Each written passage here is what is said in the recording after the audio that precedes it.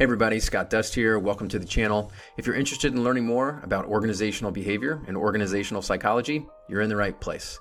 The conversations we'll be having are about infusing science to better understand how to lead and manage ourselves and others. If you're interested, please subscribe. Thanks and good luck.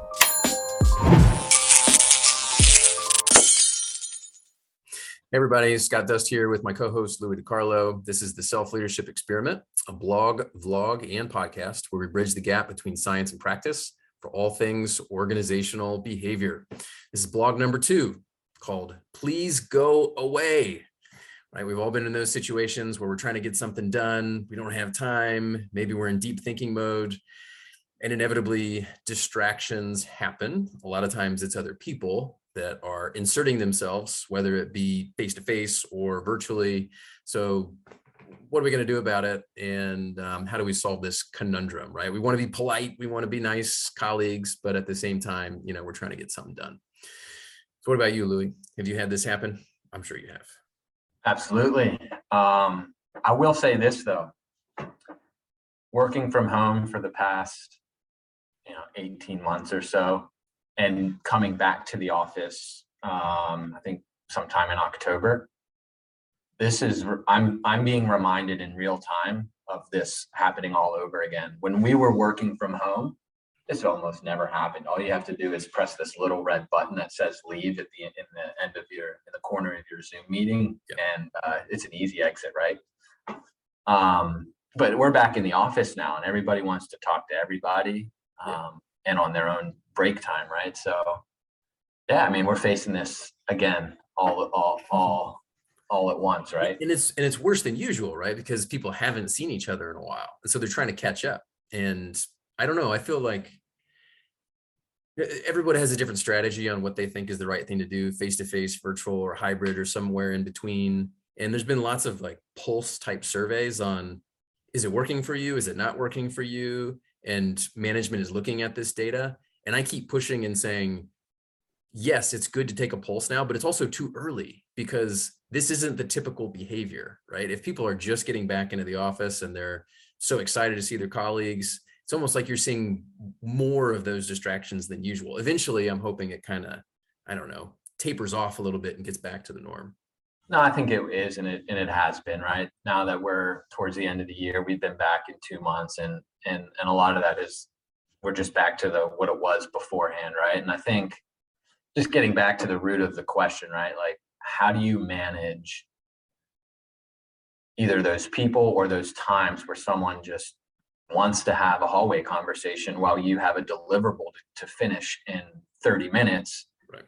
And it should take you an hour to do. So you're you just need to go, right? And I think for me, what I like to do is block time out of my calendar so that no one can overbook that time, right? Yeah. That's one proactive measure to do.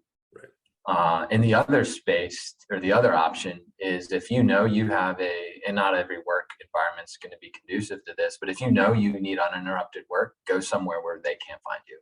Sure. Yeah. Hide. Literally hide. Yeah. I think that's a good idea. And I do think that being protective of your time, whether it's through calendar or physical space, that's a big part of it. And I started even finding myself making strategic decisions about where I'm going to work. And it was actually the opposite, right? So I was getting less distractions at home versus at the office. But now that I've been doing this for a while, and my wife also works from home, it's kind of the opposite. Now I'm getting more distractions because, she's around and the dog needs something or whatever else. Now I'm actually starting to reframe and say, you know what, I probably should be finding elsewhere to work, right? I'm going to go work at the gym, or I'm going to go work in a coffee shop or whatever else. So I think that's part of it. What do you do though when someone is actually in the moment with you and trying to steal your time, and it's just clearly something that's unproductive? It's clearly something that you're rushing through. What's your strategy? Well, I'm not good at it. First of all, I'll say that it's hard sometimes to tell people no, right? You just keep nodding your head thinking this is the last time you're going to have to nod your head. Mm-hmm. And typically it's not, right? Because we all have that coworker or friend or family member who once you get in a conversation with them, you could come and go within 10, 15, 20-minute intervals and they're still talking, right? Yeah. So to answer your question, I think what you absolutely just have to do, even if it's uncomfortable and it's hard for you to do, is just insert yourself. Excuse me, I am really busy right now. I have something I need to get done. Let's catch up later. Right. And while that's so hard to deliver, I've never been told that, right? So, I mean, I have. Anytime someone has told that to me, I've never been like angry at the person or mad at the person. And if anything, I feel apologetic to be like, oh, I'm so sorry. Go ahead, please. You know? Right. In the moment, we think they're going to be offended. And so we shy away from it. But in reality, if we're on the other side of the table, we like respect it. Yeah. And I think there's also, I really feel like I'm horrible at it. I absolutely cannot step away from a conversation, whether it's one-on-one or within a group. I feel like I just can't. Maybe it's the people pleaser in me or something like that. I just can't end it very well. And I'll find myself feeling resentful and really just getting worked up about it inside. And I know the conversation, and I can't be a good conversationalist when that's going on in the back of my head. Like there's no way that they're actually enjoying that back and forth. So I do wish that I would, number one, do it right away, right? Say it from the get-go, because the farther you get down the line, the harder it is to get out. But then also, like you said, just being really clear and explaining why. I think that's the key. Some of the things I've seen work well in the workplace are headphones. Now, you put your headphones in, you're kind of telling people you're unavailable. Right. And I honestly sometimes put my headphones on to no music just so people get the clue that I'm not available. Right. Yeah. Caution though, if you always have your headphones in, sometimes you can be viewed as always unavailable. So it's a balance, right? It's a balance. Yeah. But I think at least like thinking about it and like having a plan, knowing, blocking your schedule, putting yourselves in the right environment, whether it's in a different room or finding a conference room, being prepared with that line, whatever that line is for you that you feel comfortable with, right? When you're in the moment, that you know exactly what you're going to say to get out of there, and setting up those cues and those signals, whether it's the closed door. I've seen people go to the extreme and even put on like a red light, yellow light, green light on the outside of their door, which is a little hokey, but I get the point, right? They're trying to make sure people know this is not the time. I'm in deep thinking mode. And it really is so important. A lot of what we'll talk about down the line is also, how do you make sure you're maximizing your efficiency, your productivity, given the time that you have, and making sure that you do all that with a sense of well-being?